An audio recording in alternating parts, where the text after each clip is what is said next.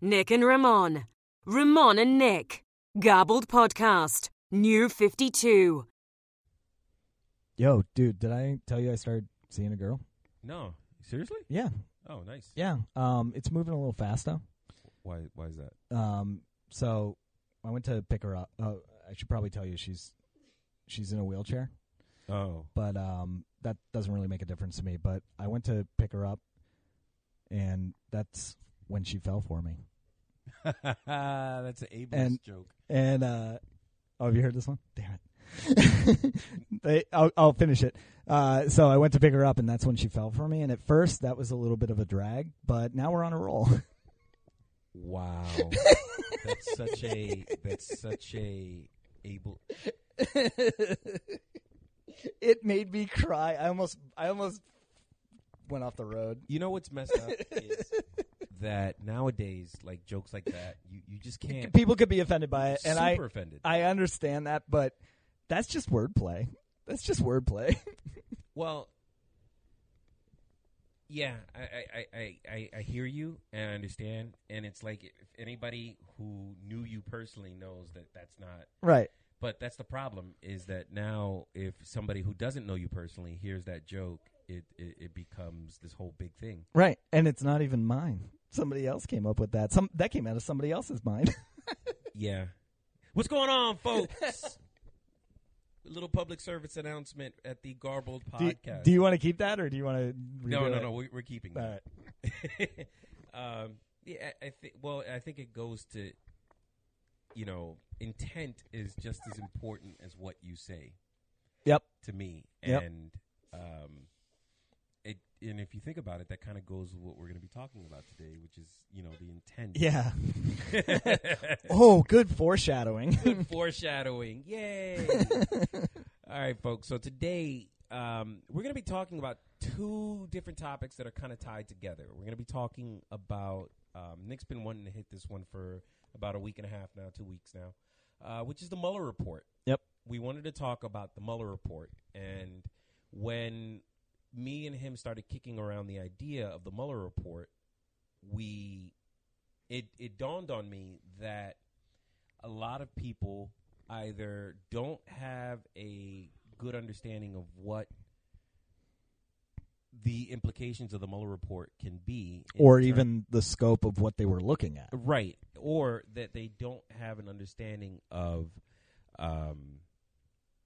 the process of impeachment and what that actually means. Because impeachment, if you say impeachment to most people, they think that means that, they're going to fire the president. Right. And that's completely not what it means. No, it's just the first step in that process. If you even want to go that way, it can be just the one thing that you do, or you can continue moving forward towards removing the president from office. But it's step one. Right. So where do we start?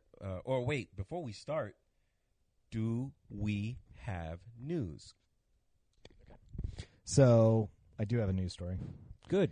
So the Endgame has inspired and spawned our first supervillain. Uh-oh. Wait a minute. What? Yep.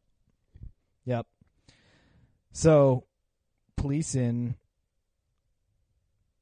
Atlantic, I think I'm pronouncing that right, Atlantic, Florida, responded to a call from several patrons of a Starbucks, go figure. And apparently 61-year-old Thomas Lane, now called the Saint, okay, has been threatening people in that town,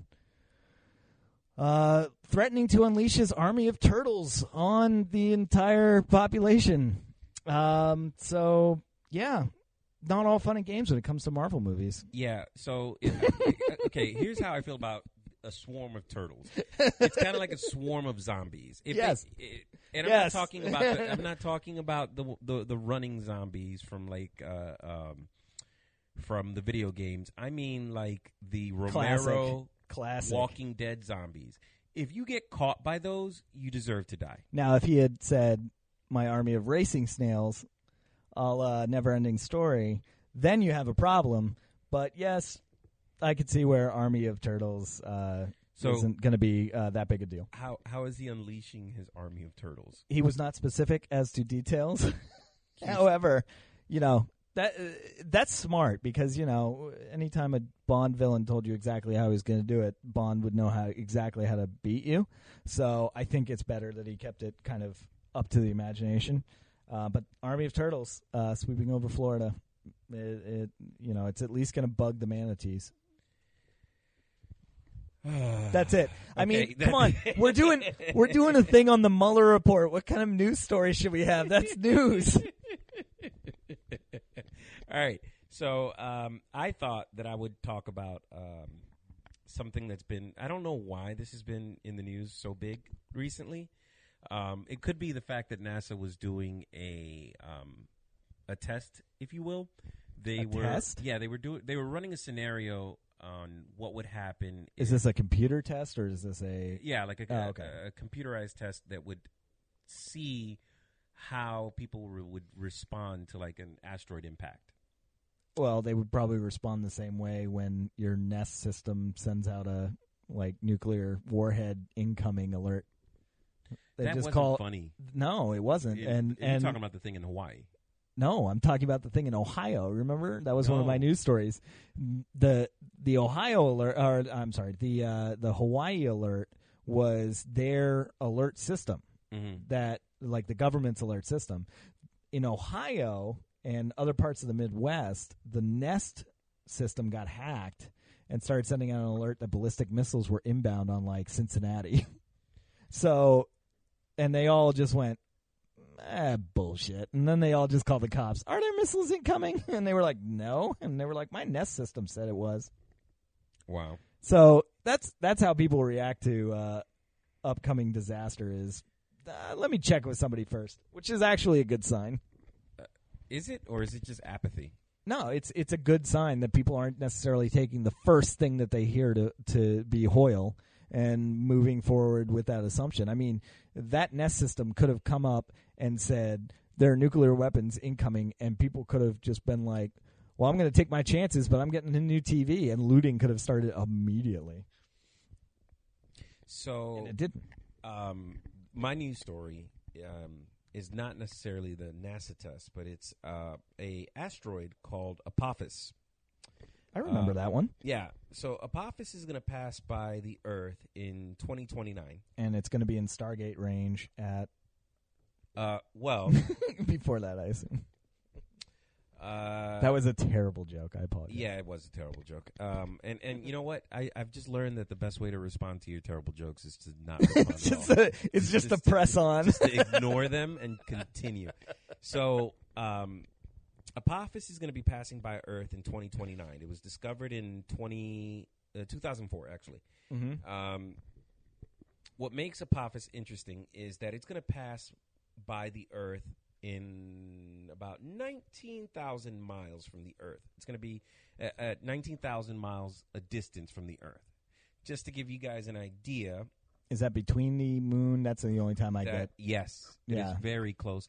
Because the moon, if I'm not mistaken, is something like 32,000 miles from Earth. Okay. That's sort of my should I be concerned window. Now, what makes Apophis interesting is, and folks, you're going to forgive me if I flub the numbers a little bit because facts. I'm familiar with this story, but I don't know the full details. So what makes Apophis interesting is that when it passes by the Earth, there is a possibility that Earth's gravity might interact with the asteroid, and 7 years later, when it passes by again in 2036, because of that gravitational interaction, Apophis might be put on a collision course with the Earth. So when it passed, I guess 7 years ago. No. It's not coming till 2029, so we got 9 years. Right. But last time it came. 10 years. Last time it came. Yeah. It was, I forget when it was, but last time it came around, right? Because it came. Did they notice it a few years ago, or did it come by and this is its second loop? This will be its first loop. Oh, okay. So they just so 2029 noticed will it be its before. first loop. Okay. All right. So what I was going to say was I think we already interfered with it, but it hasn't made it here yet. We just noticed it a few years ago. So I withdraw my question. Yeah. So that's been making the rounds on the news. Again, not 100% sure why. I mean, I've known about this since 2004. Yeah, exactly. When I first found out about it, and I was, concerned then, and I'm concerned now because there's not the great number of. I think it was. I can't remember specific. I think it was Michio Kaku, physicist, who said that there are more people working at your local McDonald's than there are watching the sky for anything that might hit us. Yeah, the only thing I would say to that to put you at ease is he's talking about the near-Earth object process of identifying near-Earth objects. Right. They identified this one. So this one is legitimately on their radar. Right, but if you do like a comparison of okay, so people think that when you say, "Oh no, we have people watching the sky." But it's a big ass sky. But it's a big ass. I'm going to make a folks. lot of Armageddon references very shortly. But so if you put your stand outside tonight and look up at the sky, and put your hand out, and the area that makes up the size of your palm is about how much of the sky we have surveyed for near Earth objects. Okay, and the rest of it is what's not surveyed. And the fact that that's not taken more seriously is a little alarming. But if you close your eyes. All right. So that was my news story. I don't, necessarily know how newsworthy it was. No. It is newsworthy because it's in the news, and the news is going to try and scare you. And when they maybe had to do a deep cut that day to find Apophis. But don't worry about it, because if Apophis hits, how big is Apophis? What classification is it? Is it the Empire State Building? Is it a bus? That's how they like to classify the size of these things. I'm looking for that information right now. Okay. I mean, it's not really important. What I'm saying is, Apophis is it's big enough that it would do damage. Yeah, it would do damage. Would it be a world ender or a civilization ender? Well, I know there's a NASA astronaut. I can't remember if it was. I'm not sure if it's Buzz Aldrin. I know it was one of the more famous ones. Bruce Willis. No, not Bruce. Oh, my God. You said you could power through. Anyway,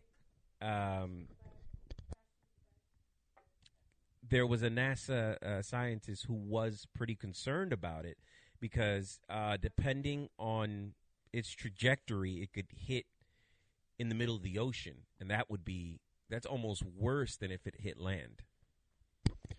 Because it'll evaporate all that water? No, because it'll create tsunamis. Yeah. Yeah. I was going to say, we just fixed our rising sea levels if it evaporates at all. Anyway. Too soon? On to the Mueller report. Yes, let's do that. Let's do the Mueller report. Let's do the Mueller report. That was horrible news. I think that's the worst news that we've done in a while. I'm still in favor of not doing news anymore. Go ahead. So the Mueller report. Since this is your baby, I want you to take lead on this. Okay, cool. So the Mueller report. I think... I mean, most folks have heard because the news has been. If you watch John Oliver talk about the Mueller report, he's showed clips of all the news agencies, like the 24-hour news networks, talking about how they were preparing for the release of the Mueller report. Yeah.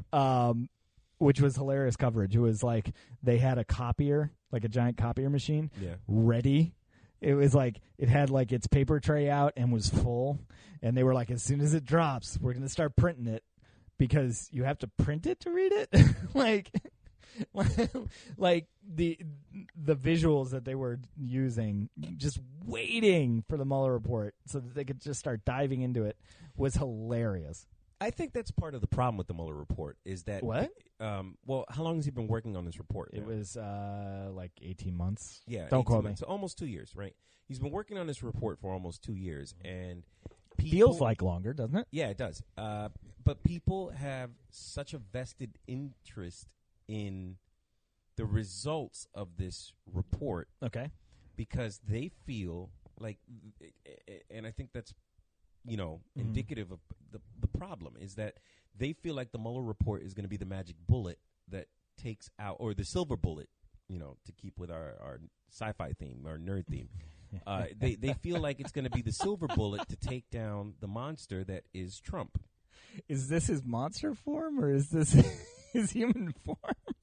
Yeah, he hasn't even gotten to like level 2. This isn't even my final form. But that's bad. Like, well, if they're looking for a silver bullet, right? Mm-hmm. To be like, that's it, we got him, right? I'll reference the SNL skit that was referencing the Lemon interview. Don Lemon. Shoot, I don't remember. Anyway, actor Don Lemon? Now, see, I definitely got it wrong. There was a reporter whose name is escaping me, who was interviewing Trump, right? He said, "Why did you fire your attorney general and put Jeff Sessions in?" And he goes, "Oh, because he wouldn't drop the investigation into Russia meddling in the election." And he goes, "What?" Yeah, I mean, and it was a little Frost Nixon-y. Yeah, it was like he got him to say something that was like, well, that's obstruction of justice. Right. There's so many. And that's part of my problem is that like there's so many. If you really wanted to go after Trump, in terms of saying that he's a horrible president, and you know what? It's not. And I'm not defending him in any way, shape, or form. By the way, do not abandon that first thought that you had, because I have a great retort. But go ahead. If you're looking for a reason to get rid of him as president, there's so many other things. But actionable? Actionable, yeah. Actionable. Well, I mean, obstruction of justice is pretty actionable. That is very actionable, yes, and we'll talk about that more. But you said, what if you wanted to go after him for that, you don't need to look at Russia meddling, right? Is that what you were implying? Yeah. What else would be actionable that Congress could begin the process of firing a U.S. president? Well, I think that's part of the problem. You don't fire a U.S. president. You do. You can. You can. There's a process. There is a it's process. Very it's long. a very long process. And won't happen. No, and it's never happened in U.S. history. No, and like it wouldn't happen. It wouldn't happen in this case either. And you know, there's been 3 other presidents in our history who have been brought up for the process of impeachment: Andrew Jackson, Nixon, and President Clinton. And none of which went through the full process. Nope. Clinton was, and I'll talk more about that when we get into the impeachment thing. But Clinton came pretty close. He was. It was a close vote. It was a close vote. That was it. That was it. Nixon passed the vote and would have been impeached. I think, honestly, with that particular one, it would have gone through the whole process. Yes. But he saw the writing on the wall and resigned. He resigned, yeah. Yes. And then he was pardoned the next day by Ford. As part of his resignation, yep. And Jackson didn't meet the vote requirement for impeachment. So both Jackson and Clinton, they brought it up, which is damning, but weren't able to execute. Mm-hmm. So it's sort of like they left it up to the court of the public opinion. Like, this is what we had to do based on what we see and what evidence we have, and we needed to bring this up. It didn't go forward from there, but the fact that we brought it up was politically and socially responsible to our constituents. And that was really the point at that for those, because they never had the votes. No. I don't know about Jackson, quite frankly. I haven't looked at that before. Jackson was very close to very close, but not there. No, right not there. Didn't meet the vote requirement. And here's the thing I'll say about that: if you're going to bring a president up for impeachment, right? Mm-hmm. It's not the U.S. saying, we voted this guy in, but we need to take another look because there's more information that we didn't have when we voted originally, and our representatives are handling it. It goes beyond that to the international community. Less for Jackson, more for Clinton, right? And Nixon that was obvious. But that is why you go through the process, even if it isn't successful, because you can say, voters, look, we questioned power. We did our job, right? But the international community can say, oh, the U.S. president is still intact in his position regardless of his views, because if he's not intact and it goes from impeachment to the next stage in the process, then the rest of the world starts going, ooh, America's got some trouble now because it's real now. Until then, it's just talking. You know what I mean? Okay. It's just discussing. Let me ask you a question. Yeah. When you, because you're about my age. That was very generous. Thank you. So when the whole thing with Clinton went down, and you heard the word impeachment, that made you think of what? What did?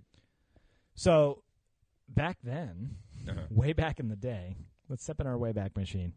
Reporting was a little more responsible, and people were close to who were not everyone, but there were enough people out there where I knew that impeachment didn't mean removing the president from office, but only because I was listening.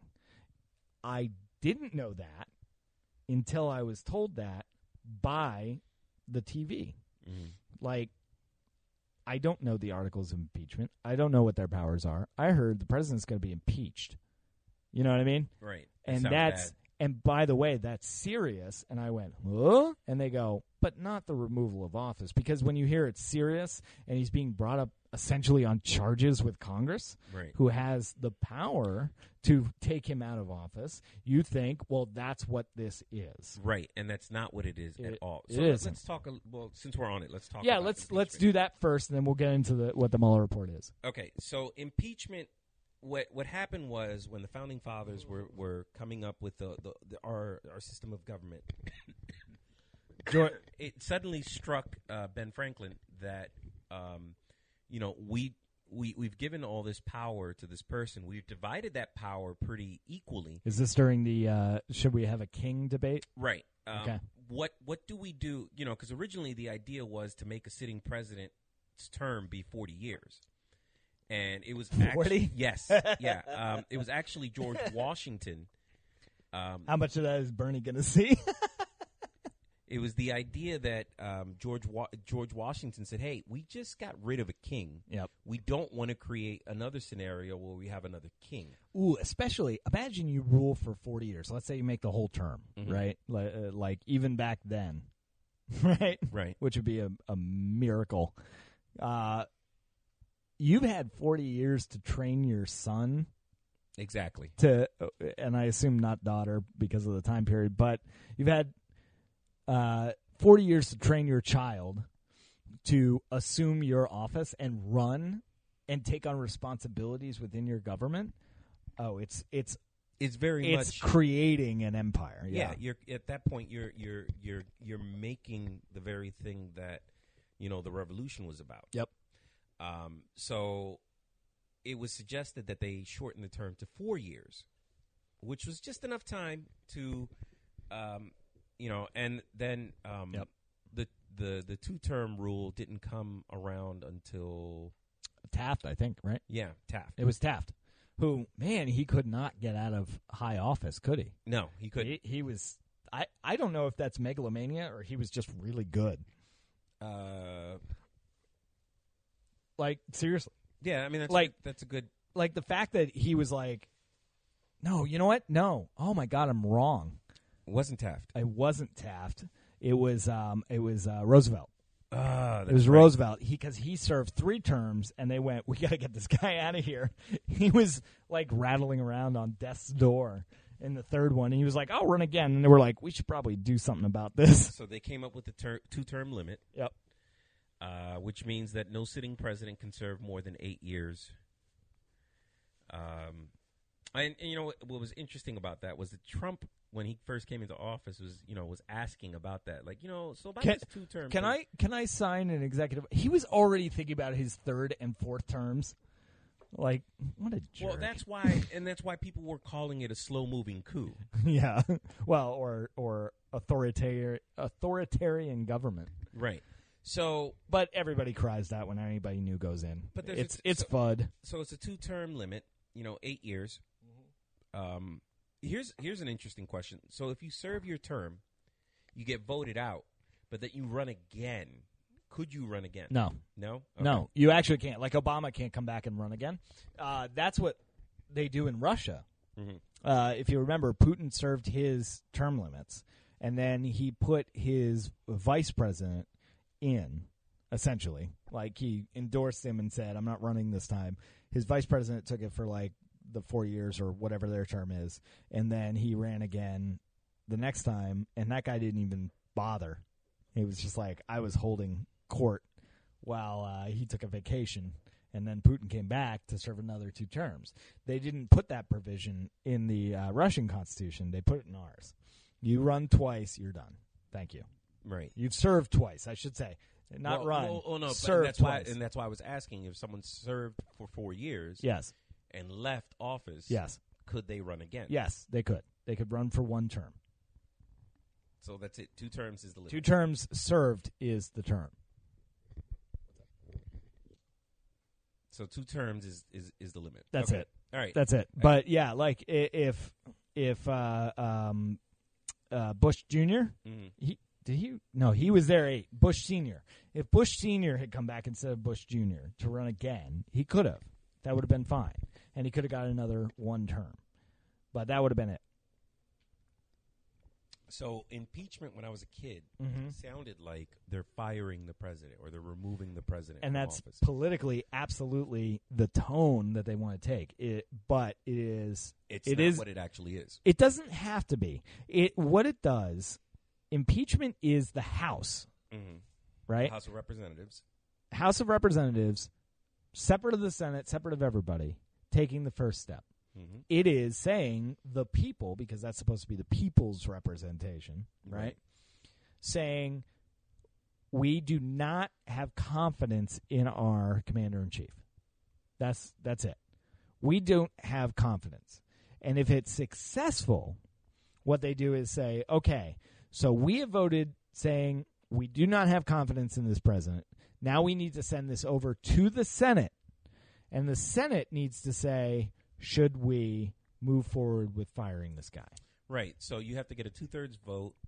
2/3 of the House of Representatives has to vote. That's right. And then it goes on to the Senate. Correct. And then if it goes to the Senate, so you're impeached at that point. You're impeached. And then you go through the articles. Go ahead. Here's the thing.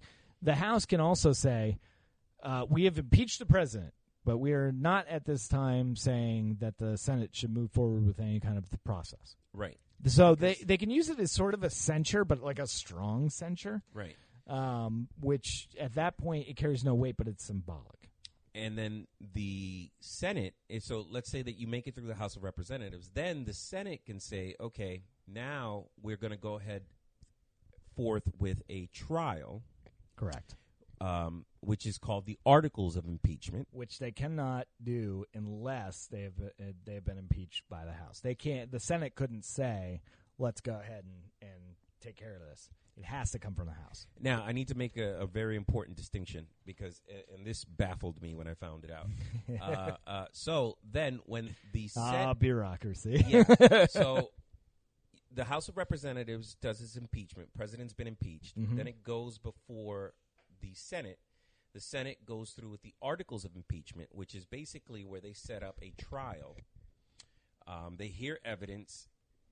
The Senate acts as judge, jury, and executioner. Yep.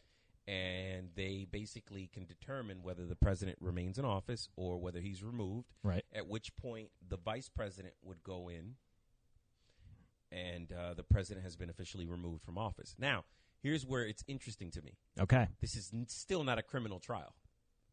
Mm-mm. It's not a criminal trial. It's simply a question of character. Exactly. And criminal charges or criminal charges that could be brought are definitely a factor. Yes. So all this is basically political mainstaging where none of this has consequences. Like, so let's say that they went through the House of Representatives with impeachment. Then they go through the articles of impeachment with the Senate, and the person is found guilty, and they are indeed impeached. That's still not a criminal trial. No, not at all. This is a removal of office. Okay, but anybody who's been fired before will say it feels a lot like a criminal trial. But it's not a criminal trial because no, it's not. At that point, it's up to the Justice Department to decide whether they want to go through a criminal trial. Two things on that. So one, currently, because in 86, I think, we put in that a sitting president cannot be indicted for a crime, right? So, and the reasoning for that, which I found fascinating, was we don't want criminal charges to interfere with the president executing their duties, right? So the only time you can actually bring criminal charges to a sitting president is if you have removed him from office or he's hit the end of his term or been voted out or whatever, right? So he can't be the sitting president when you bring these charges. Right, but so if you listen to some of the Democrats talk, like, we're going to get this motherfucker. That was one of the Well, that's because they own the House. and by the way, I want to point out, that's an actual quote. I didn't make that up. That was, it was one of the new senators that went in. Oh, perfect. I can't remember her name off the top of my head. Okay. But she basically said, no, we're going to get this motherfucker. Nice. And my thing is, it sounded like when you say something like that. Yeah. Sorry. Oh, my God. When you Are say you something okay? like Do that. you need a minute? No, I'm fine. When you say something like that, it sounds like you're going forward with like a criminal trial, right? Like, No. we're going to get. No, not from a politician. Right. From an attorney. But they're practicing, all attorneys. practicing, They're all practicing. fucking You're right. attorneys. I'm sorry. Practicing 95% attorney of Congress is fucking attorneys. in name only, and title only, and in practice only. But Which has always been one of my not biggest in their problems. role. I know. Which You has have always been one of my biggest fucking problems. You want So, accountants. You want a Congress want- full of accountants. No, I want a Congress that's actually. I want a Congress that's actually made up of the people it represents. And we've had this discussion before. Absolutely. Don't I worry, buddy. argued with lawyers. Don't worry, I've buddy. argued with lawyers. Oh, I have too. Yeah, I know you have. And that's why, part of the thing about being a lawyer is that you're taught from law school. Never wrong. You're not wrong. Even in the face of being wrong, you cannot concede defeat. So that's part of the fucking problem with the politics in this goddamn country is that 95% of the people who are in the system of government are under the mindset that regardless of whether they're wrong or not, they're still not wrong. Don't worry, buddy. We at last count, there are 2 scientists in Congress. And that's important because when you look at this whole impeachment process, what it is this whole – it's a show. Yes. It's a fucking show, It's politics. Folks. It is for show. So if you went through this whole impeachment process, you still you let's say that Trump goes before the House of Representatives. He gets impeached. They start the articles of impeachment with the Senate. Mm-hmm. They fucking impeach him, Yep. and they make him step down, Okay. and they put in the vice president. That's still not a criminal trial. And this is the thing that bothers me because It paves the way, though. it paves the way, but it's not and it's most not definitive. I get it. It's not definitive, and most people's understanding of what impeachment is, and that's why I wanted to kind of start with this, Okay. is that impeachment is a criminal process, and it's not. It isn't. And it baffles me. Like, I get what you're saying with the whole you don't want to indict a sitting president because it could interfere with them doing their job. Well, I didn't say that. Well, that was the justification for that. For that thing, yes. Yeah, but it almost makes it so the whole idea behind impeachment, and it's a British term. anybody in British government. They all are. Well, no, a lot of it was French. No. That was a bad joke. Sorry. Power through. The whole thing with impeachment is that in British government, anyone can be impeached. Anyone who holds a public office. Oh, that's true here too. Well, it's true here too. It Yeah, just we've had, happens like, way 19 less, yeah, way less often. Well, on a presidential level, yes, because Right. we've had about 19 impeachments, but it's usually been for like lesser offices. Yeah, absolutely. But it's in place for all of them. But go ahead. It's a big fucking show that that leads to nothing. Because if you or me did, and this is one of the things that really drives me crazy. If you or me did any of these things that someone could be impeached for, right? Okay. Let's use Andrew Jackson, because Andrew Jackson was impeached because he fired, or no, they started the impeachment process on Andrew Jackson because he fired his then Secretary of State, right? Which both parties felt like was a gross misuse of power. Right. So they started the impeachment process. Even though it was within his power. They just really liked the Secretary of State. Right. They really liked the Secretary of Whose State. name was? I can't remember. Exactly. Who cares? They didn't like Andrew Jackson. Nixon, a political show. Nixon, well, Andrew Jackson was one of the weaker presidents. Oh, yeah, sure. But Nixon's whole impeachment process started because of the Watergate scandal and the cover-up that he tried to do. The obstruction of justice? The obstruction of justice, right. And that was one of the, and you know, that's been pointed at as one of the things that made Nixon's case, because, like I said, Nixon did go through impeachment. The House of Representatives did impeach him. Right. The Senate would have gone that way. The Senate was getting ready. They were already putting everything in order to go ahead with the articles of impeachment. Right. But he resigned before they could do that. Writing on the wall. Yep. Clinton came very close to being impeached by the House of Representatives. It wasn't that close. Do you remember the SNL skit? No, I don't. The guy, Daryl Hannah. Daryl Hannah? No, that's not right. No, that's not right. Anyway, the guy who did Trump. Jesus, Clinton at that time, then, yeah. when he when he got cleared, they go, and now we're going to the Rose Garden for a speech by the president, and he came out and he did the whole walk, like from the White House all the way up to the podium, which is like halfway at that time into the Rose Garden, and all he said was, "I am bulletproof," and then walked away. That's fine. Yeah. I am still trying to understand this whole fucking like I don't know. Well, the whole problem, and let me help you with this. Bureaucracy is hard to understand, almost by design, but not exclusively. You know what I mean? Like, you almost have to be a bureaucrat to fully understand bureaucracy. There are checks and balances. There are, even within like one branch of the government, there are checks and balances. Like, the House could go nuts and impeach somebody for almost no reason. They just have to take a vote.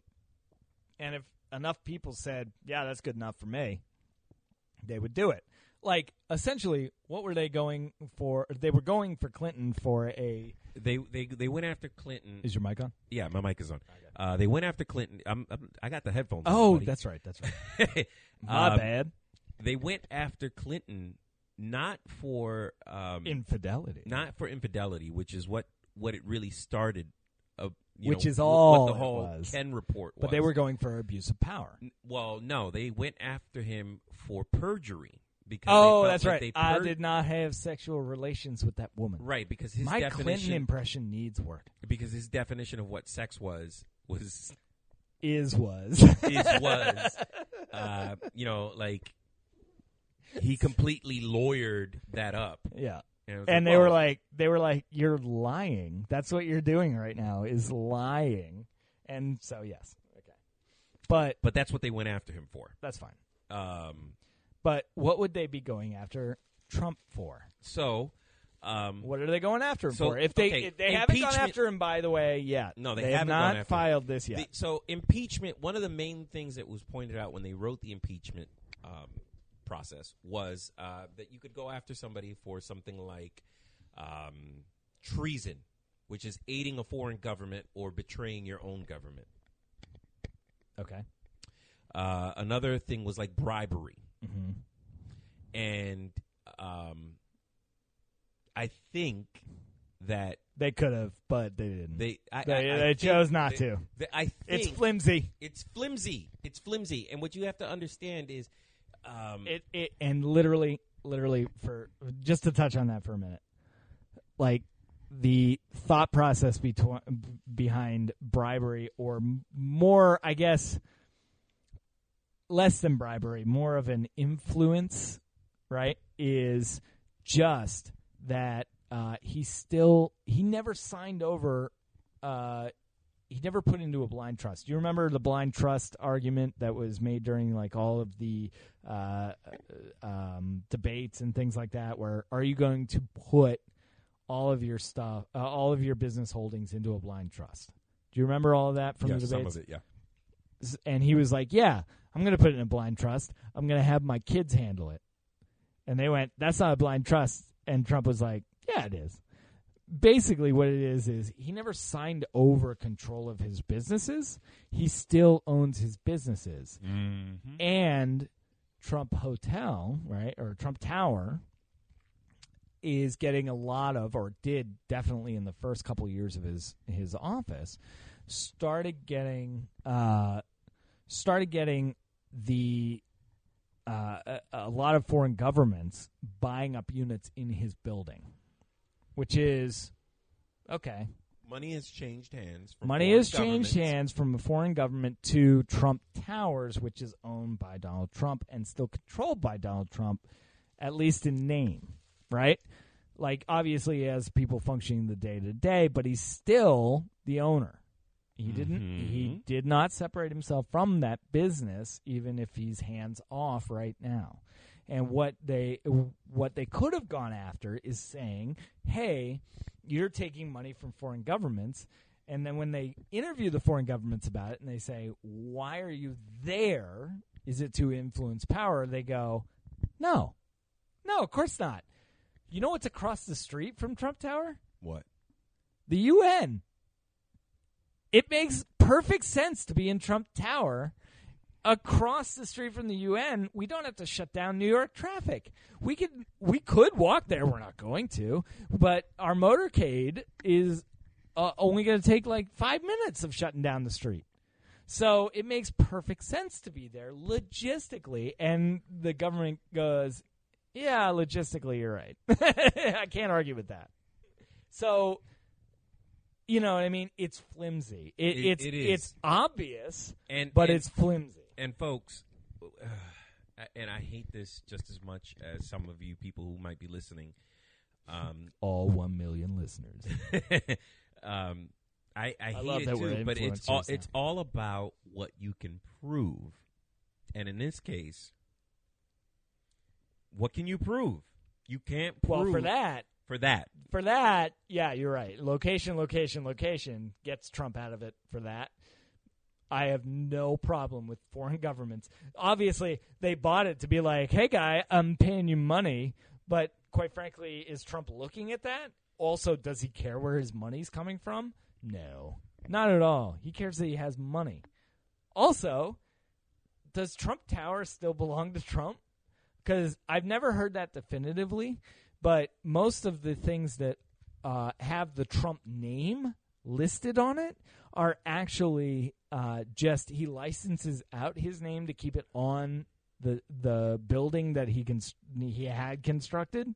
Mm-hmm. I don't want to make him sound like a builder, but he Trump had the builder. Yeah, he like Bob the Builder, but he had it constructed and then basically sold it off, but is still licensing the rights of these items so that his name is out there. And that doesn't mean that he's controlling it. I actually haven't heard definitively that he still owns Trump Towers. The way that the press is attacking it, I assume he does, especially since nobody's refuted it. But I don't know for a fact who is actually in control of Trump Tower.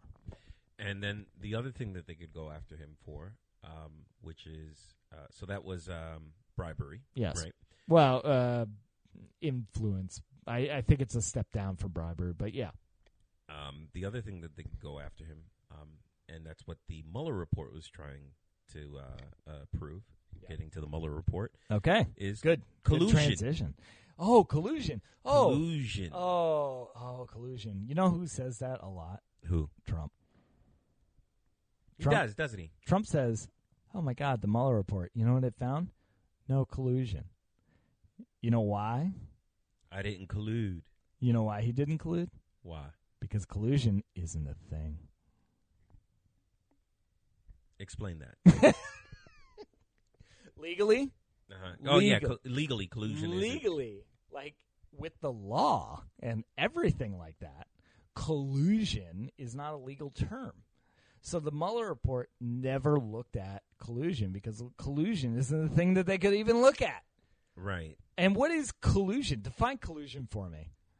That's a good question. You can't. It's a It's word. difficult to, it's a word. It's difficult to... Here's what the Mueller investigation was looking for. Go ahead. No. I need you to remember that's an omnidirection. Oh, my God. I'm sorry. Is this better? Yes, that's way better. I'm going to do... Go into the collusion. Right. Or go into the Mueller report. Now, so, okay. At this point. Perfect. So, first off, collusion isn't a legal term, so it was never a part of what the Mueller report was actually looking into. The Mueller report was tasked with, and brace yourself, it wasn't going after Trump, as a lot of people thought. What it was doing was looking at Russia. Uh-huh. It was looking at Russia, and it was seeing if Russia played any kind of games to influence the election. And guess what they found out on that point, which was the main point of the Mueller report? They did. They concluded that. Yes. They concluded that Russia was influencing Americans by putting things on social media and sending, they're not even calling them agents. Literally, these are marketing people that they sent in. The famous one right now is a woman whose name escapes me. I apologize. I don't have notes for this. And I've been drinking.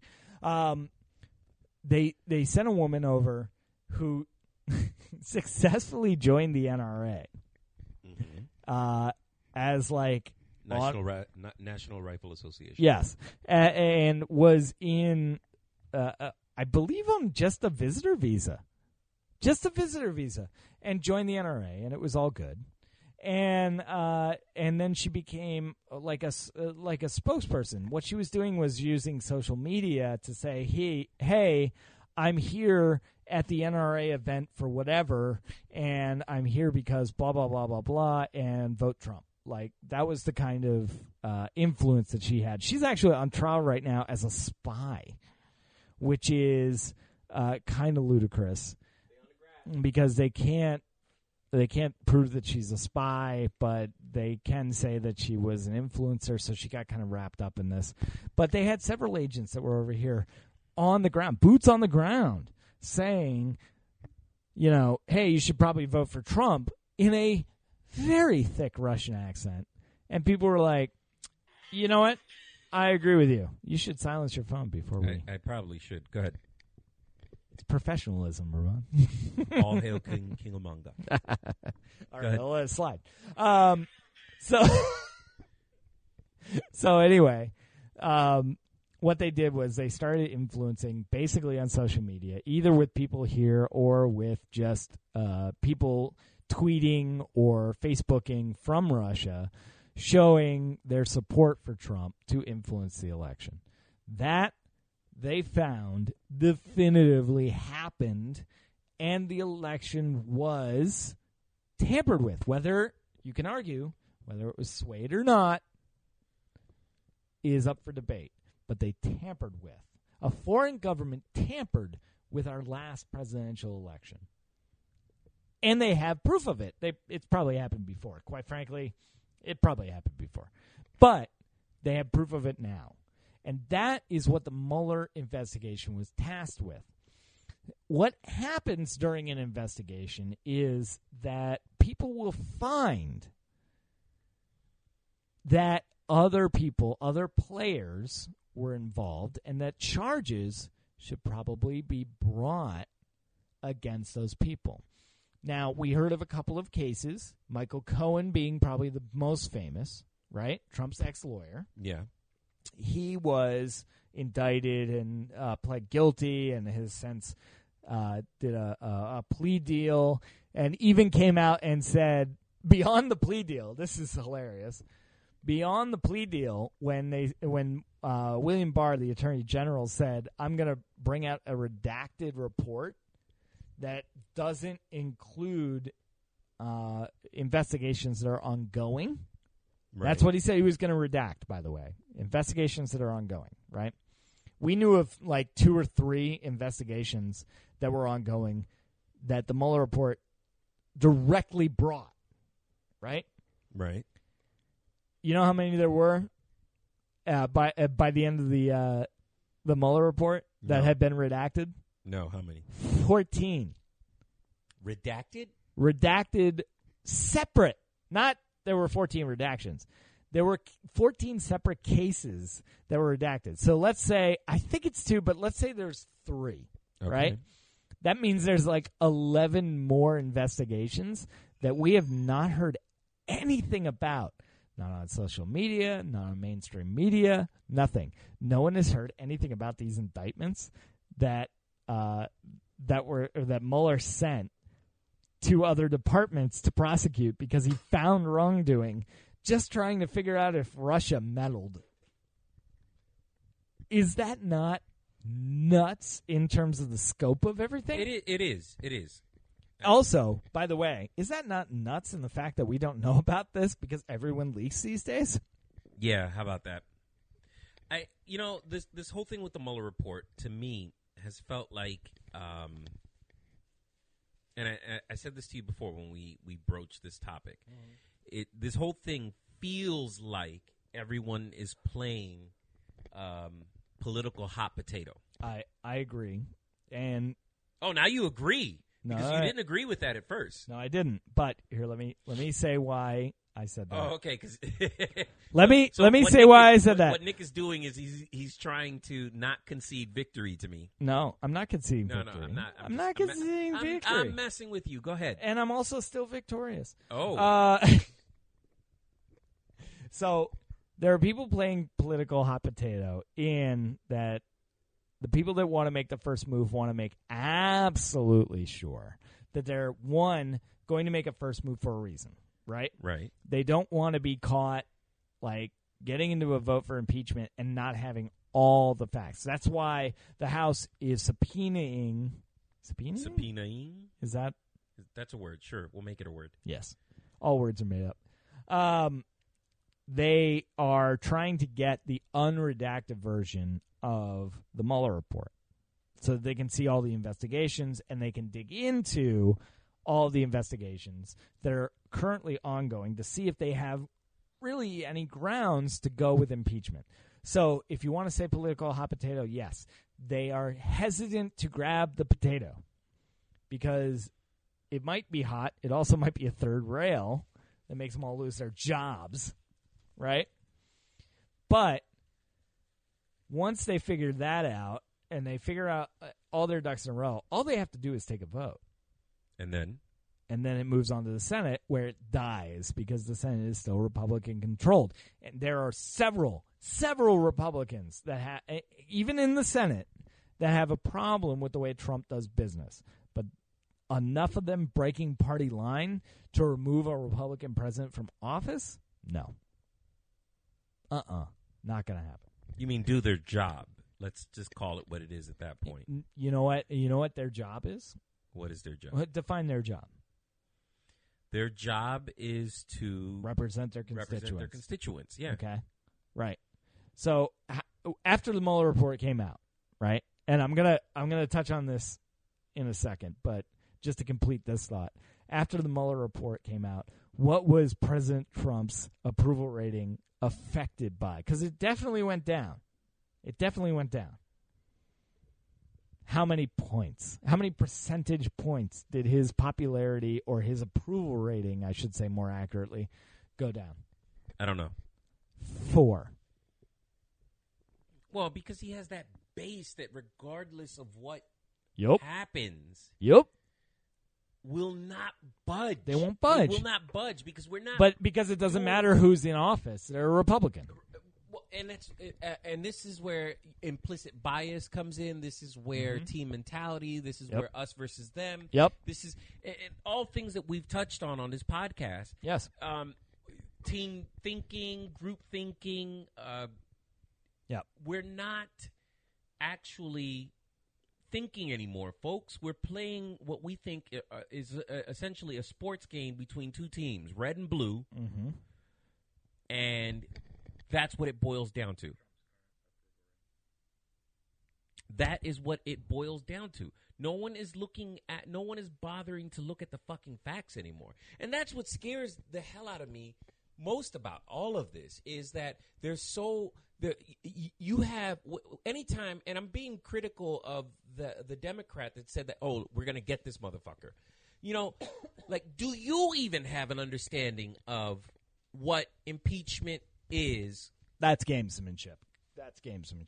What do you mean gamesmanship? That is putting out a strong message. So think about Trump on the trail, right? Yeah. On the he goes, "We're going to build a wall. We're going to make Mexico pay for it," right? Or drain the swamp. That's probably my favorite thing. So when he became president-elect, he had a rally to say normally presidents use that, or president-elects use that to say, hey, we're gonna bring everybody together, right? So they do like almost an apology tour to say, hey, I said a lot of things about Democrats, but that was just the nominees. Democrats are good people too. You know what I mean? Like, they'll do that to try and bring the nation together. And what he was doing was starting to back off of a couple of statements he said during the campaign trail. And one of them was drain the swamp. He goes, man, wasn't that hokey? when I said drain the swamp, when I heard my guys on my team, not me, say, we're going to drain the swamp. And I go, that's hokey. And they go, just say it. Just try it out. And I said it, and people went nuts. And I went, really? And then the next time I said it, people went nuts again. So I kind of like that. So I said it. I kept saying it like I believed it. He said that after he got elected. And oh God, I don't know what that speaks to. Just how complacent we have become, or maybe complacent, apathetic. Yeah. Maybe it's a combination of the both. I think yes, you were correct. Also, I think that, again, like when they do these polls, and by the way, I looked it up real quick. 46% is his 46%. His current approval rating. Well, but is that 46% of the votership? Is it 46% of the country, or is that's it 46%? The problem. Because those numbers, like whenever I hear people say, "Oh, well, he represents 46% of the country," yeah, is he representing 46? Is he actually representing 40? Because 46 is a large fucking number. Yep. But is that 46% of the people who turned out and voted, right, or is that 46% of 342 million people, which is what the Well, it's a sample size, first of all, so you know that sample sizes are a percentage of the percentage, right? So 364 million people or whatever, you'll find the real number. But a large amount of people in the U.S. Don't vote. We had a whole show on that. Yes. Right? Where if the 40% of people that didn't vote voted, and they happened to all vote for the same person, and let's say that person is a third party, the third party wins by a mandate. right? Mm-hmm. Even though that 60% of voters still voted the other way against them, they only managed to get maybe 30% of the vote. Okay, I looked it up. It's Okay. 328 million people. 328. Yeah, that's a lot less than what I thought it was. I Yeah, thought it was something actually, like 340. I thought it was higher than that as well. You know what that says? What? We need to procreate. Well, and that number is interesting because 328. It's 328-726-398 via a website called www.worldmeters.info. U.S. population as of 2019. That was a really good plug. They should give us money. Well, no, because I want people to be able to, like check us. Yeah, exactly.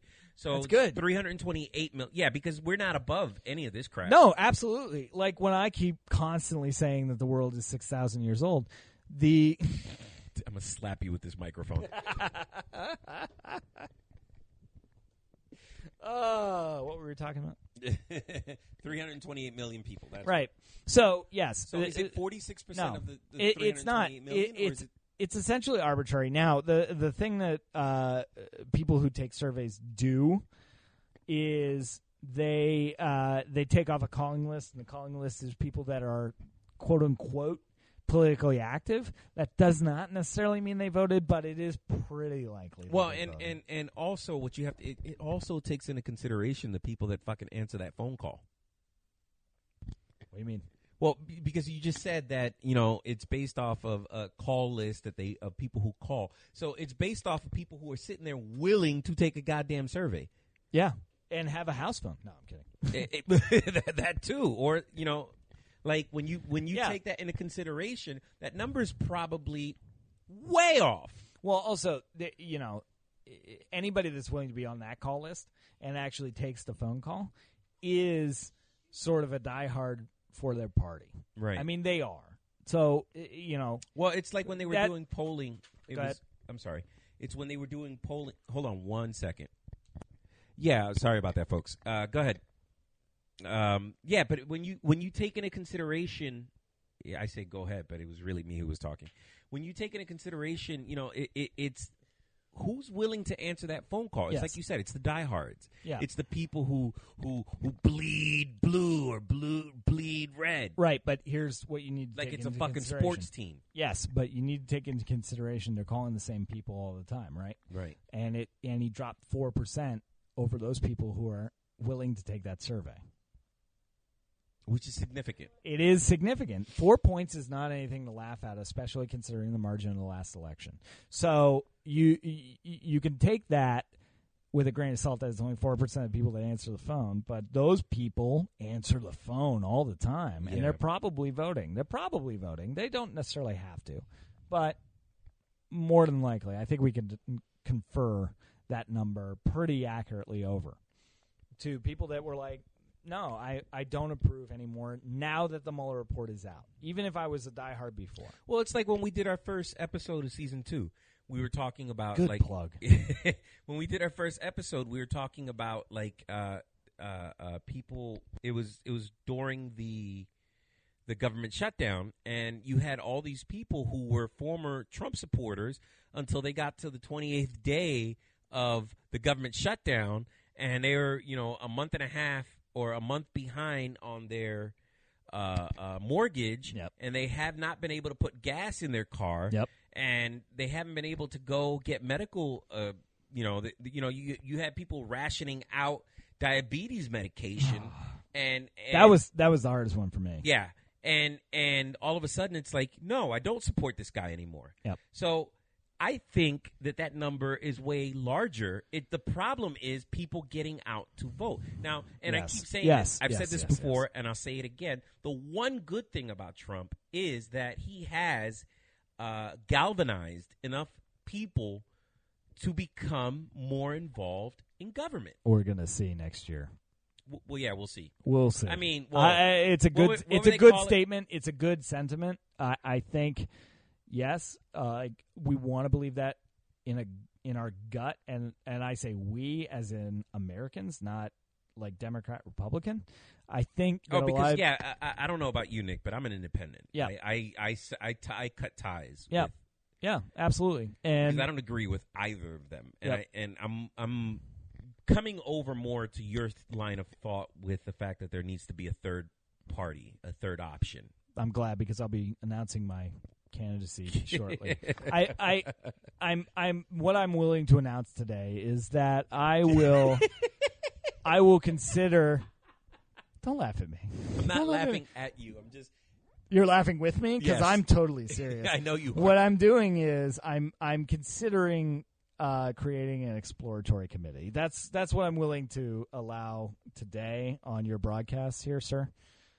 That I'm willing to consider possibly maybe running, but I need to talk to an exploratory committee first. Thank you very much for your time. Don't put. And he puts the mic down.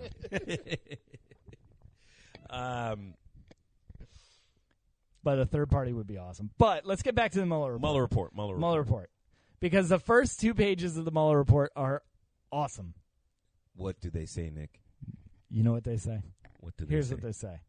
This is basically the outline for what you're about to read in terms of legal speak, but it's like sort of a breakdown. So you think of William Barr's 4-page memo that said, basically what this says is they didn't find anything. It mentioned collusion, by the way. Right. And which is not a legal term. Aren't they asking him now to step down? So he went for one interview with the House where they questioned his ability to hold the position of AG, right? Attorney General. Sorry, I abbreviated. They were basically calling into question why he could be the AG, because the AG is not the president's lawyer. That's why they have the counsel, the general counsel for the president. Right. That's that office. But they really focused on that press conference that he had before the Mueller report was released, like that morning, where he came out and framed it like the president did no wrongdoing and specifically said there was no collusion found, which is a Trump line. You know what I mean? Mm-hmm. But he's not supposed to be a guy who's being the attorney for the president. He's the attorney for the country, right? Right. So it showed a real concern when it comes to his ability to execute the position the way it's supposed to be executed, right? And then he started talking about how he had talked to Mueller, and Mueller specifically said to him, per his quote, that he couldn't decide if the president had done any collusion or conspiracy to cover up, or actually helped with Russia, which would have been a problem, or obstruction, or any of it, right? He said, "No, I can't decide." So the first two, basically all Barr was saying at that point was he didn't bother to read the report. He had his marching orders, which is why Congress stepped in. Basically, the first 2 pages of the Mueller report said this. We were tasked with investigating if Russia in any way tried to influence the election of 2016. And they did. Then we had to figure out if the president was involved in that to an extent that we would recommend bringing charges, and we ran into a couple of issues. One, you can't indict a sitting president, which we've already covered. But 2, they couldn't really figure out if he had obstructed justice. They also specifically pointed out that as hard as they tried, that was kind of the language that he used, as hard as they tried, they could not 100% exonerate him from having tried to obstruct justice. So they left it up to the State Department, they left it up to Congress to decide how they wanted to proceed based on the evidence that was to follow in the report. Very important. Mm-hmm. It's very important to say that he tried to exonerate the president. Because as an impartial person, right, in this investigation, he literally wants facts. He wants facts. His goal is to have a cut and dry thing at the end. Right. The evidence points this way. And at the end of the 18 months or however long it was, he couldn't say definitively, yes, he did, and he couldn't say definitively, no, he didn't. There's a very good reason for that. And I'm curious to get your reaction on this because I want to know if you see this as just incompetence or if he was genius in the people that he surrounded himself with, especially knowing that this was coming. Okay? Here's what the Mueller report concluded in terms of obstruction of justice. Trump absolutely called people in his cabinet, in his employ, as advisors, all of that stuff. He called all of them to try and shut down the Mueller report. What he was doing was trying to get Mueller taken out. He was trying to have people not testify. He was trying to get in the way. The very definition of obstructing justice, because what he was trying to do was block the investigation, if not end it. Right. You know why that didn't happen? Why? Because the people he was contacting, the aides, the people on his cabinet, everybody that was involved, simply ignored his request. They ignored the President of the United States giving them a direct order. And there are not transcripts, but there are recounts and recallings of conversations that Trump had where he was trying to obstruct justice. But if anybody had listened, he would have obstructed justice. But since they knew that, they simply just ignored it like they never got that call. So what Mueller winds up with is he tried damn hard. And I'm giving that to Congress. Here you go, Congress. Here's all of the instances. He had like 10 instances where he tried to shut down the investigation that he had evidence of, but no one executed it. So did he obstruct justice? No, he didn't. He tried, but he didn't, which is either genius on the part of his people or an indictment on him as a leader where people can just go, it's 3 a.m. and he's tweeting. Who the fuck cares? Which way do you lean just based on that? Because it could go either way. It could be a mix of both, actually. But he would tell them, obstruct justice. Not in those words. But he would tell them, he do basically this. say something to the effect of, he would give them an order. Right, exactly. And they would just go, I never heard that. So la, la, la, la, do we judge him? Okay, here's where it gets interesting to me. Because do we judge him based on his intent? On his intent, or do we go with the end result? Can you have conspiracy to obstruct justice, or is that just a flaring person? Now, I'm Hispanic, so that means that I'm a paralegal. And whenever you, every black man and Hispanic man and black or Hispanic woman in America, or black and Hispanic trans, because we're not going to leave anyone out, or anyone who is black or Hispanic will tell you that. Guys, you could fast forward about 20 minutes. He's got to go through all of the gender verification. No. Anybody who is a person of color will fucking tell you that conspiracy is probably one of the worst fucking charges that you can get thrown at you to defend, because it is very fucking difficult. Yeah. Did I talk about that? Sure. Was I serious? Nah. It is very fucking difficult to prove that you were not conspiring to do something. It is goddamn. So, like when they really want to fuck you, legally, they throw conspiracy charges at you. I loved Cohen when he was talking to, I think it was Congress, when he in one of his depositions, he said the president uses a lot of nonverbal cues to give you orders, right? So prove that. One, he uses a lot of nonverbal cues. Well, no, I don't. Right? No, I don't.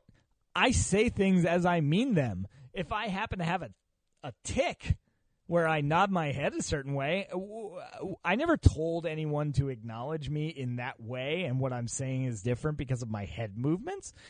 And then take it away a step further. Take it a step further. Imagine for a second you could chronicle that guy's head movements, right? Right. And then create some sort of Rosetta Stone that says he definitely did it. Find me evidence that he did it in that conversation. There's no way. See, and this is why conspiracy is such a dangerous charge. Right, which you can't take against the sitting president. And it's never going to get past the Senate, so bleh. Right, because the Senate's not going to do its fucking job. Well, the Senate is going to protect the Republican president. Here's the other thing that bothers me about this whole Mueller report, and why I said hot potato. Because I feel like what's going on is the Democrats are trying to do one thing. The Republicans more than anything want to put an end to this bullshit and just fucking move forward. The analogy of a hot potato that I have a problem with is that you're saying no one wants to touch it, right? Whereas everybody's like, I want to touch it, but I want to make sure I have my oven mitts first. That's fair. I'll give you that. All right. That's fair. I'll give you that. What aggravates me to no end, and I think shows weakness in the Democratic Party, is that they don't want to move forward with this. They kind of just want to no, the general public knows that he's an idiot. And see, more than anything, here's my problem with fucking Trump. He's not, he says sexist things, he says racist things, he says things that are problematic, whatever. Put that aside for a second. Trump. Hold on. Yeah, I'm gonna need more than a second. Exactly, right. Jesus. Hold that to the side. I'll go, okay, and then here. What scares me most about Trump is that he does not strike me as a detail-oriented individual. No, he's what you call a high thinker. Right, and he would try to play that up as a strength. He's second level, and man. to me, that's a weakness, because a lot of anything in government, if one thing I've learned in the 2 years that we've been doing this podcast is that nothing is what it seems on the surface. And when you start digging... In politics or in general? In general. Okay. Nothing is ever what it seems. Everything has layers to it. And Trump is not the type of individual that bothers looking at layers. He's just not. Now, I'm not going to go out and call him stupid, because I don't think he's stupid. I think he's actually really fucking smart. Oh, yeah. And I think he's master... He's got a technique. And he's a master manipulator. Well. Yes. He's a master manipulator. Yes.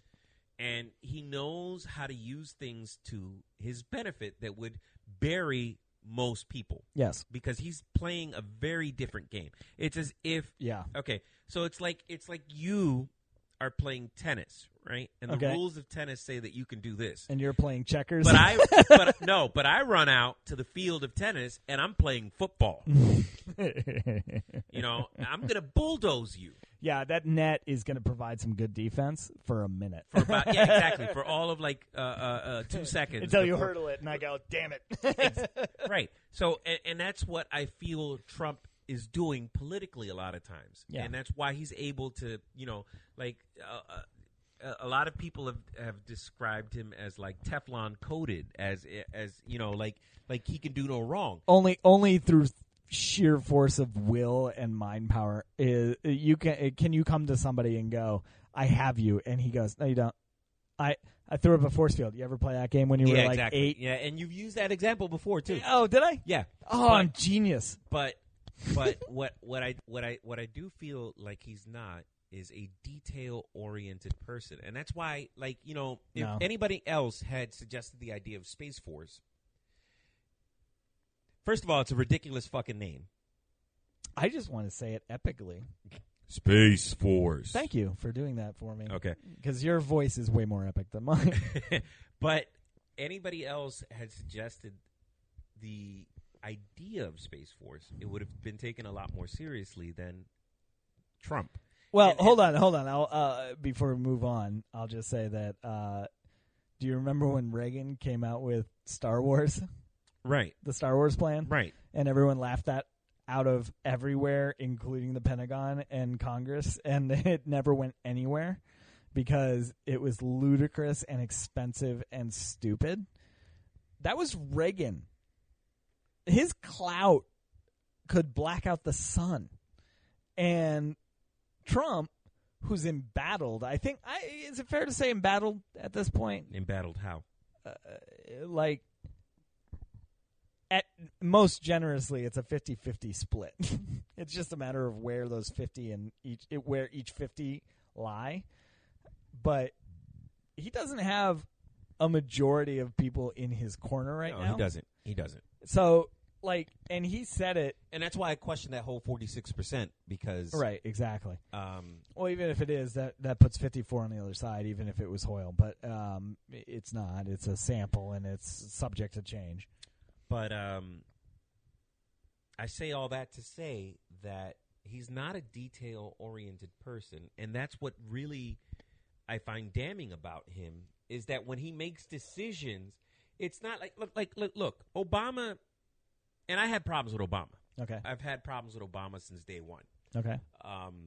But I could never jump up and say, "Hey, I have a fucking problem with Obama," because the issue with Obama as president was that there was so much hatred being thrown at him that I could never.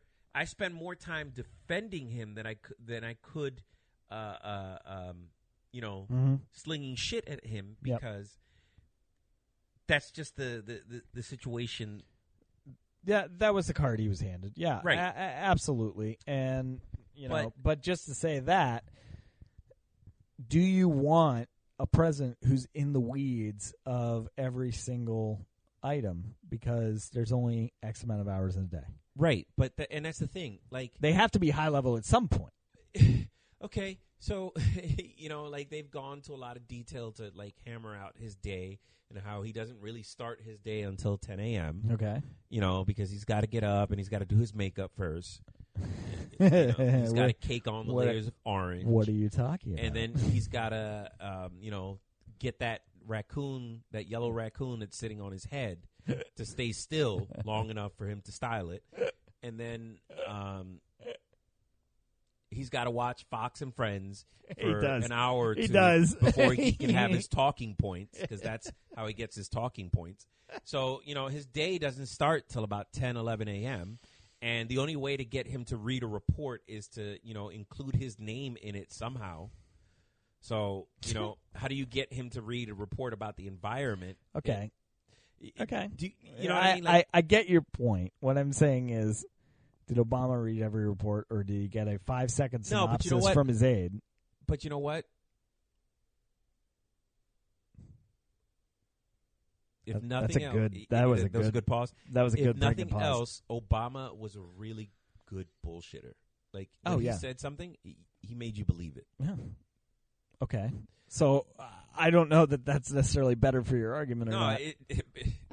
What I'm saying is that this is not a man that strikes me as someone who sits there and gets all of the information before he makes a decision. Okay. This is someone who it's we're talking to somebody who had to ask Steve Jobs, 3 or 4 times, well, what's this and what's that? And the Angela Merkel one was fantastic.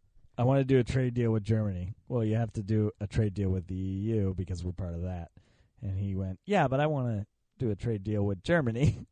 And it took her 4 times to convince him that no, he needs to deal with the EU because he can't deal with Germany directly. Right.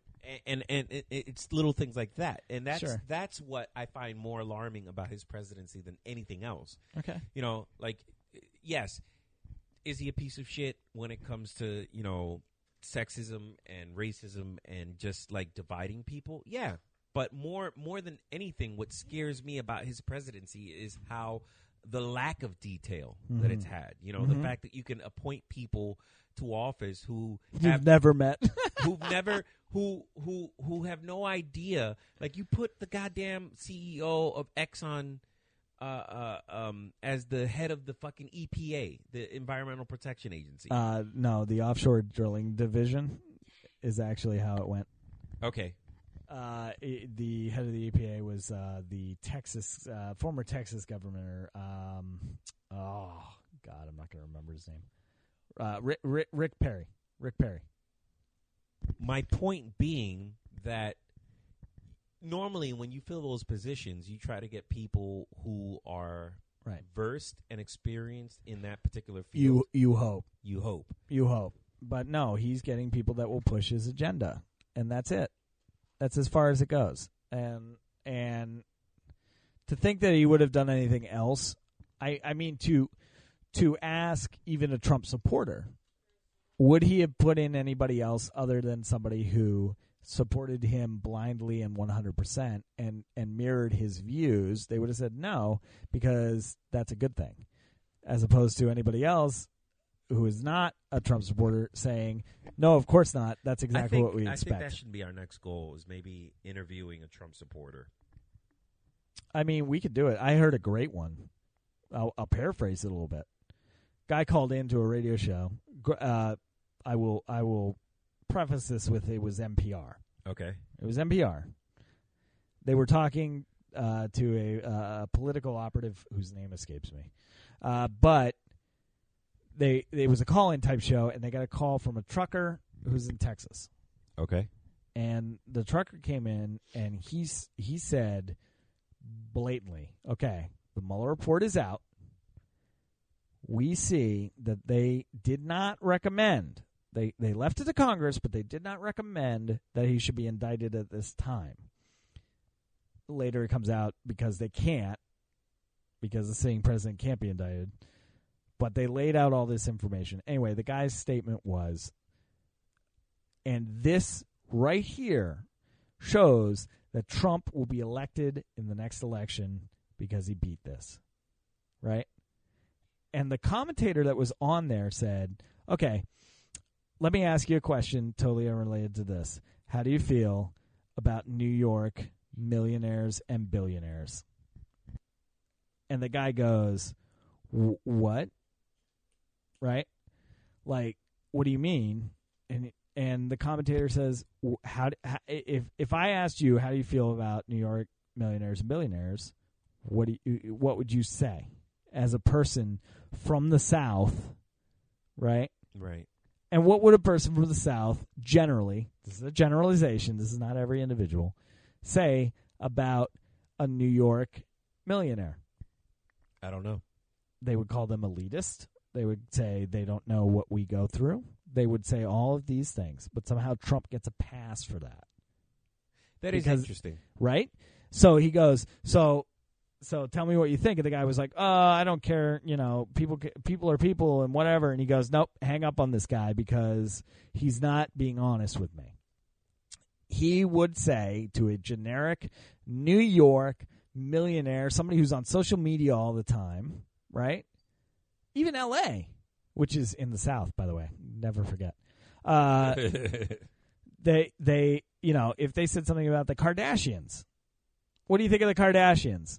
They would go nuts about how they're vile and they're not biblical and they're not, you know, and they're wastes of space. But if they were running for the Republican ticket, oh, they got some good ideas. And I think that goes back to what we were talking about with us versus them. Yeah, and us versus them. Yeah, it does. Implicit bias. It does. And all Absolutely. Of that. Absolutely. But to get it back to the Mueller report, right, and why Democrats and Republicans are looking at this differently and really hedging their bets, it's because, you know, and it's not border-wise that I say this, the country's divided, red versus blue. They need to be careful.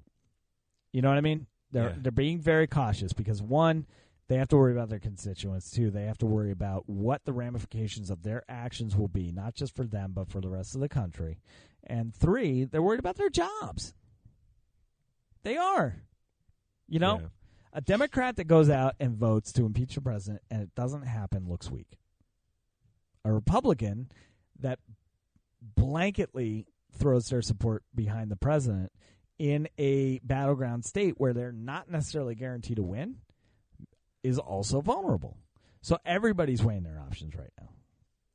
Everybody is. So I don't want you to think that taking their time to go over this report, get the unredacted report, find out what the other indictments are, getting the full picture of the story. Right. I don't want that perceived as weakness. I want it to be perceived as due diligence before they make a move. But ultimately, the House has the votes. Let's say they get everything and it's as bad as we think it is. They have the votes to move forward and send it to the Senate with impeachment. The Senate has enough votes to go, no. And it dies there. Everybody has to live and die by their decisions in that case because it will be very hotly looked at for election cycle. But that's how it's going to go. Do you know what was one of the things when I was doing my research on impeachment? One of the things that I found most interesting was that a lot of the people that were involved in the Nixon impeachment, the reason that the Nixon impeachment was so successful was because they made it a bipartisan effort. Well, also because the evidence was very blatant. Yes.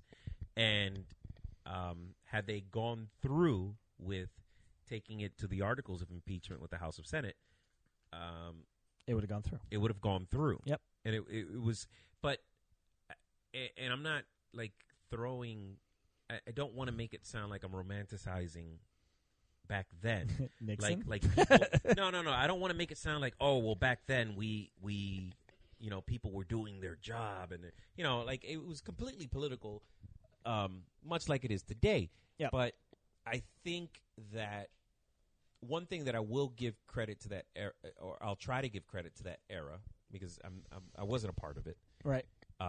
Was that I feel like people were more willing to do their job. I think the work was more valued than the persona back then. Yeah. And again, not a part of that era.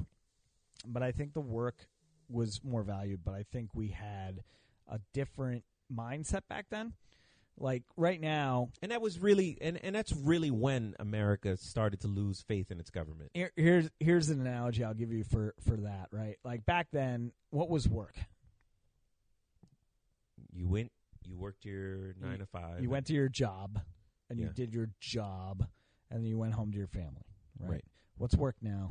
Like the work that people look up to. That we look up to? That we look up to. The things that we romanticize. Yes. It's not. It's the opposite of that. It's lounging around and doing nothing. A lot of it is people on YouTube. Yeah. Right? Oh, I don't need a job. I can go on YouTube and make a couple of videos. Well, here's my argument for that. Go ahead. Make videos. Get followers on YouTube. Do it right now. Oh, harder than you thought? You have to put a lot of hours into that. You have to think about content. You have to actually film it. You have to make it look good. You have to edit it right.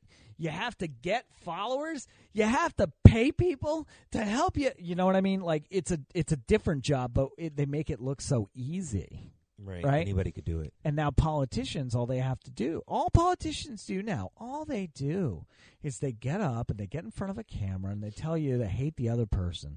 Right? No. They're doing a lot more than that.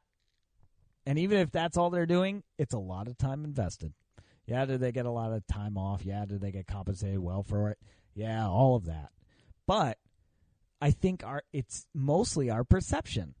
And that's what they're playing into right now, which is why they're not ready to call themselves bipartisan, because they have to keep up that perception. That's part of their job as they perceive it and then as we perceive it.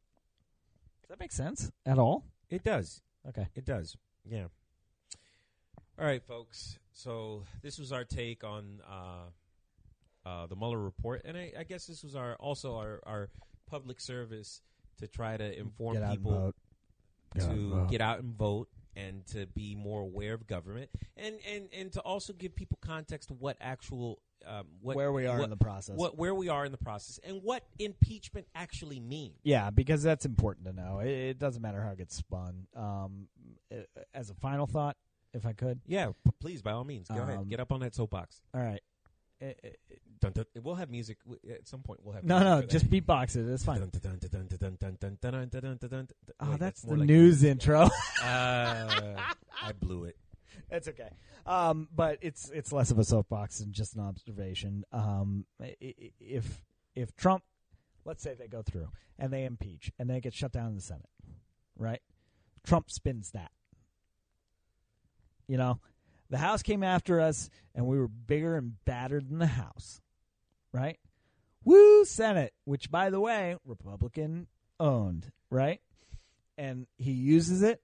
And just like everything else that was seen as a negative, he will spin that to a positive, which if the Democrat, I'm just throwing it out there, if the Democrats are smart, they won't move forward with it.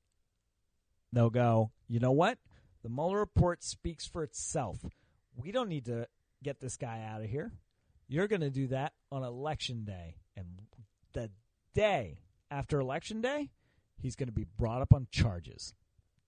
Because it's right here and it's in writing, so let's start the clock and count down to when he's gone. And that's how they would do it. They don't need to impeach him. He's gone at the next election if they spin it right. Okay, since I have you here, what do you think about this whole thing with Biden? I think so it's tough because you have a Republican base, right, that was willing to vote for Trump. And if you go apples to apples, that means that somebody that is embroiled in this type of controversy, right, that he's accused of inappropriate touching. And his defense is, yeah, but I didn't mean it like that, right? He could be elected president. Absolutely. People will overlook that 100%. But it just happened to be for Republicans. Democrats didn't like the way Hillary talked and didn't like the way she won the election. She won. They didn't like the way she did cheated. She cheated. Yeah, because she used the system that was in place. Okay, all right. If you want to, hold on. Fine. If you want to look at it, hold on. And I'm not. Hold on. I voted for Bernie, but if you want to look at it in terms of NASCAR racers, okay, right? You know what their phrase is? Yeah. If you're not cheating, you're not trying to win. Okay. That's throughout NASCAR, where everything is supposed to be stock, right? It's stock car racing. Everyone's supposed to be on an even playing field, and then their driver is supposed to be better than the other drivers on the field, right? That's the intent of the sport. And their mantra, unofficial, is if you're not cheating, you're not trying to win. So they're looking for any advantage. That's all it is. That's all it is. Okay. She used the system as it was in place to give herself an advantage. That's it. But Democrats were so turned off by that.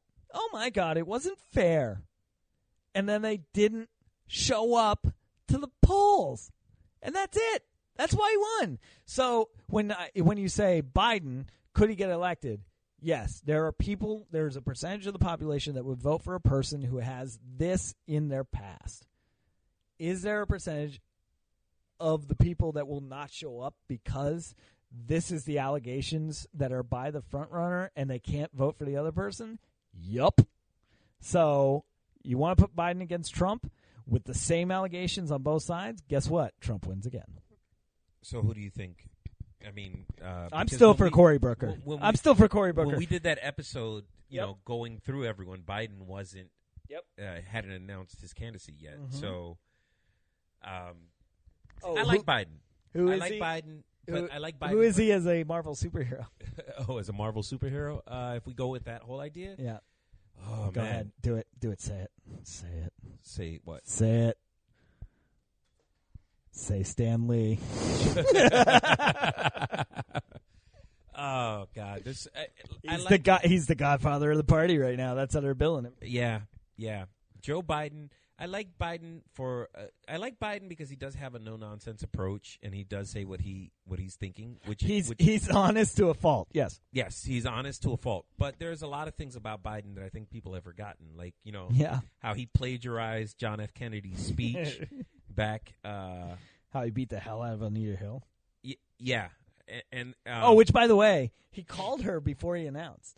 Yeah, he did. Did you hear about that? Yeah, I did. He called her before he announced and was like, hey, listen, I just want to say some words. They didn't say if he was apologetic or if he was whatever, but he was like, I would really appreciate your endorsement. And she told him to go straight to hell, which is great because she should. Because what are you reaching out to me for now? That was 20 years ago. Why are you bringing this up now? Yeah. Because he thinks it's an Achilles heel, and she's not going to try and pad that armor. Why would she? Let it stand. He did that. He did. He did it to protect a nominee and to get a nominee put in on the court. And he did it for a political reason, and he tore down an innocent woman to do it. And that is part of his background, and that is part of his makeup. And even if he did a complete, which you won't, 180. You know what? On any of that. Here's the interesting thing about that whole thing. If he was smart, he would throw himself on the court of public opinion and be like, I'm sorry, I was a different person back then. I have since found Jesus in my life. Yeah. And I'm a better person for it. He's like, I'm sorry, it was the 80s. There was a lot of coke. You know what I mean? Like, I feel like if he did it from that approach, he would stand a better chance. You think he would do it from that approach? Did you see his approach on the there was a lot of touching going on? No, I didn't see that one. His approach on that was he was at a speech. He did a video where he was like, hey, listen, like, who I am as a person is touchy-feely. You know, I get that maybe I'm a little out of touch with what year it is, and that's not appropriate anymore, but I didn't mean anything malicious. I meant to show affection for people that could be in my corner later, you know? And he put it that way. He framed it that way. And then from there, he did that on a YouTube video, and then from there, he shows up at a speech, right? And he comes out on stage, and the woman who was the MC for the evening announced him and walked over, and they hugged. An appropriate hug, like a political hug, like, oh, you're my boy. And then he walks over to the podium, and the first thing was, oh, by the way, I want you to know I got her permission before we came out on stage that I could give her a hug before I walked over to the podium. I want you to know that. And everyone laughed, and it was a good time. And then later he made a point of, there were some Boy Scouts there or something. I don't even know what they were, but he brought a child up to the podium, and he stood next to him and just kind of draped his arm on his shoulder, like his outside shoulder, and was like, this is this child I was talking about. Also, I asked his permission before I put my hand on his shoulder. Like, he did it like 2 or 3 times during the whole speech to kind of like laugh at the fact that there were accusers out there saying I was not comfortable with that, but because he is the vice president, because we are in a public space where there are cameras on us, I wasn't going to rebuke him and hurt him politically, which is an abuse of power, whether he knew it or not, right? Again, certain part of the population is going to go ahead and go, meh, I'll vote for that. Right, and there's going to be people that are going to, regardless, like, no. And there will be people that will go, I can't vote for a Republican. I can't vote for Trump. I'm not voting because I can't vote for my guy either. Man. Third party. All right, folks. This has been our take on this whole thing, our PSA on... Vote. Go vote. All right, folks. Especially in the primaries, because you don't have to vote for Biden. He doesn't have to be the nominee. He doesn't. Cory Booker, 2020. Superman, 2020. Superman. No, wait, Luke Cage. You said Luke Cage. You said Luke Cage. Well, that's DC. He's Superman. Who did I say was Tulsi Gabbard? I don't remember. I think I compared her to Captain Marvel. Yeah. Oh, yes. That may be true. Somebody go back and listen, because we're not going to. All right, folks. Good night. Later. or good evening or good morning or whatever. Enjoy your day. Yeah, how about that? Enjoy your freaking day. Oh, okay. All right, Rozzy wants to say something. This is my son. Hey guys, I hope you had a fun day and good night. Say or whatever. That's right, folks, or whatever. or whatever. That's the note we want to leave on. All right. Thank you for listening to the Garbled Podcast. Please go to garbledpodcast.com for updates and check us out on all the social medias. Like, share, and then join in on the conversation.